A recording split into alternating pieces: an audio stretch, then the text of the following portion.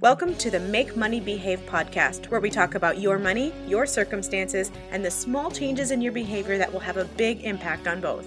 My name is Maria Casillas, and I am honored to be your host. Happy New Year, everyone, and welcome back to the Make Money Behave podcast. I am your host, Maria Casillas, and I am delighted to be here in this brand new year, this brand new decade, and this brand new business edition of the Make Money Behave podcast. As I mentioned in the last episode, lately I have really started to hone in on a soft spot that I have, and that is for the young entrepreneur, the person who is just starting out, who has a dream or a vision, and they're really not quite sure what to do or how to get there or how to make that profitable. So that's why I want to focus a little bit on the business aspect, and I'm dedicating this entire series to that very question. How do I make my business money behave? Now, I am going to be doing 2 episodes every single month around this, and my goal is to release those episodes on the 1st and the 15th of each month. On the 1st of the month, I will be just providing a little bit of insight and training, if you will, on a specific habit that I think if you get into this particular habit or mindset, that it will help your business become profitable over time.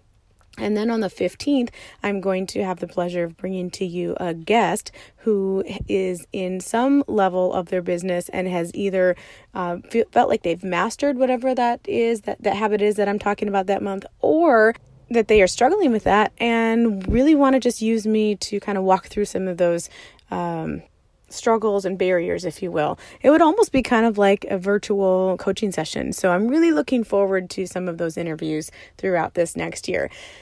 Before I jump into today's topic, I would just love to throw a quick reminder out at you. If you have not yet left a rating or a review about the podcast, I would love if you could do that, please. Even if you have to just hit stop now. Of course, if you're riding on a treadmill or you're driving in a car, do not do that just yet.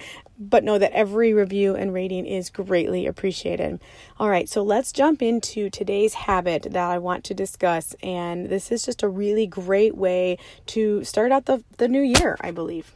You'll notice as the year goes on that some of the habits I discuss are going to be specific behaviors that I'm going to encourage you to do, whether it's, getting certain systems in place or something like that.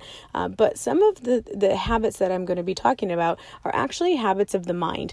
And that basically means we're trying to shift the way that you think about things, especially your business and money in your business, because the way that you think about them is basically going to be what comes about. And so today is actually one of the mindset habits that I'd like to address with you. And quite simply put, the habit is to begin to start your sentences with the word how rather than the words if only.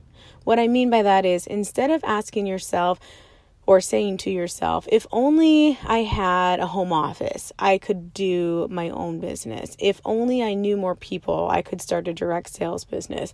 If only I had, a professional mixer, I could go ahead and start baking the way I really want to bake and start that business.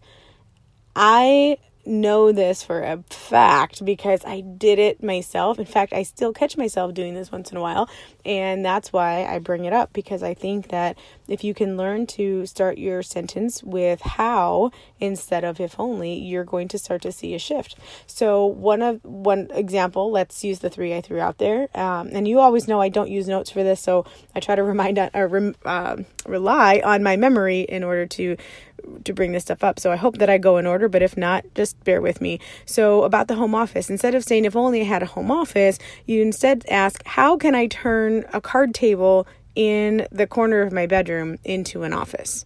Or how can I shift any portion of my home into a little spot that I can actually work from? So I don't remember what the second one was that I used as an example. I used the example of if only I knew more people, I could do a direct sales business. Well, what if you just said, how can I get out and meet more people? How can I expand the network that I already have? And you start to give yourself the question of how, which will then prompt your brain to provide solutions for you rather than excuses. The third one that I offered was, if only I had a good mixer, then I could, actually start charging for the baked goods that I do.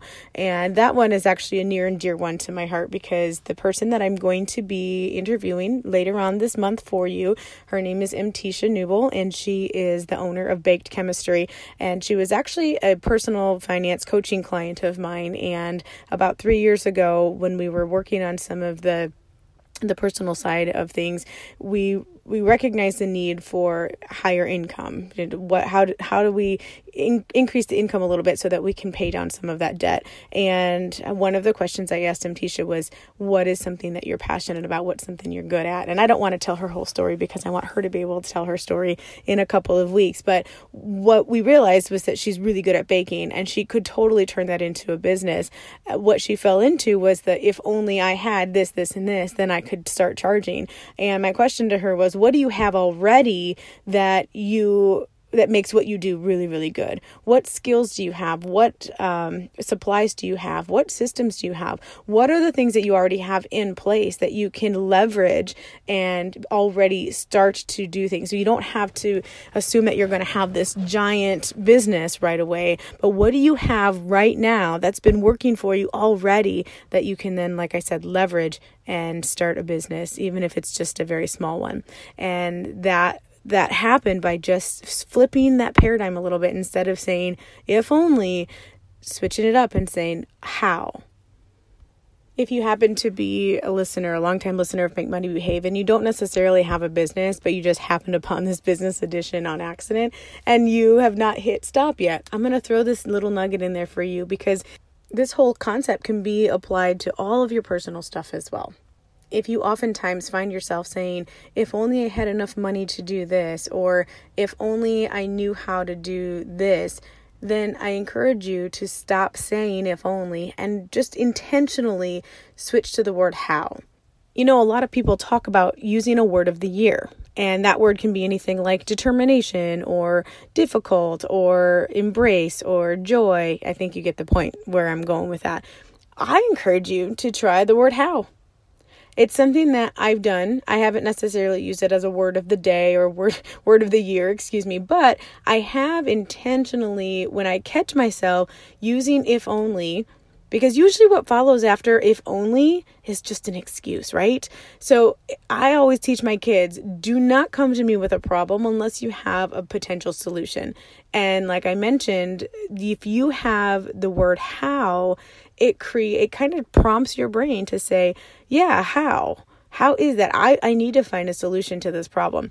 And so that could be the word that you intentionally say as you hear if only coming across your mind. Go, no, not if only. How? How do I do that? So, embrace that as a thing. Now, I want you to know that part of this, the other side of this coin, is that you don't have to get it right. You just need to get it going.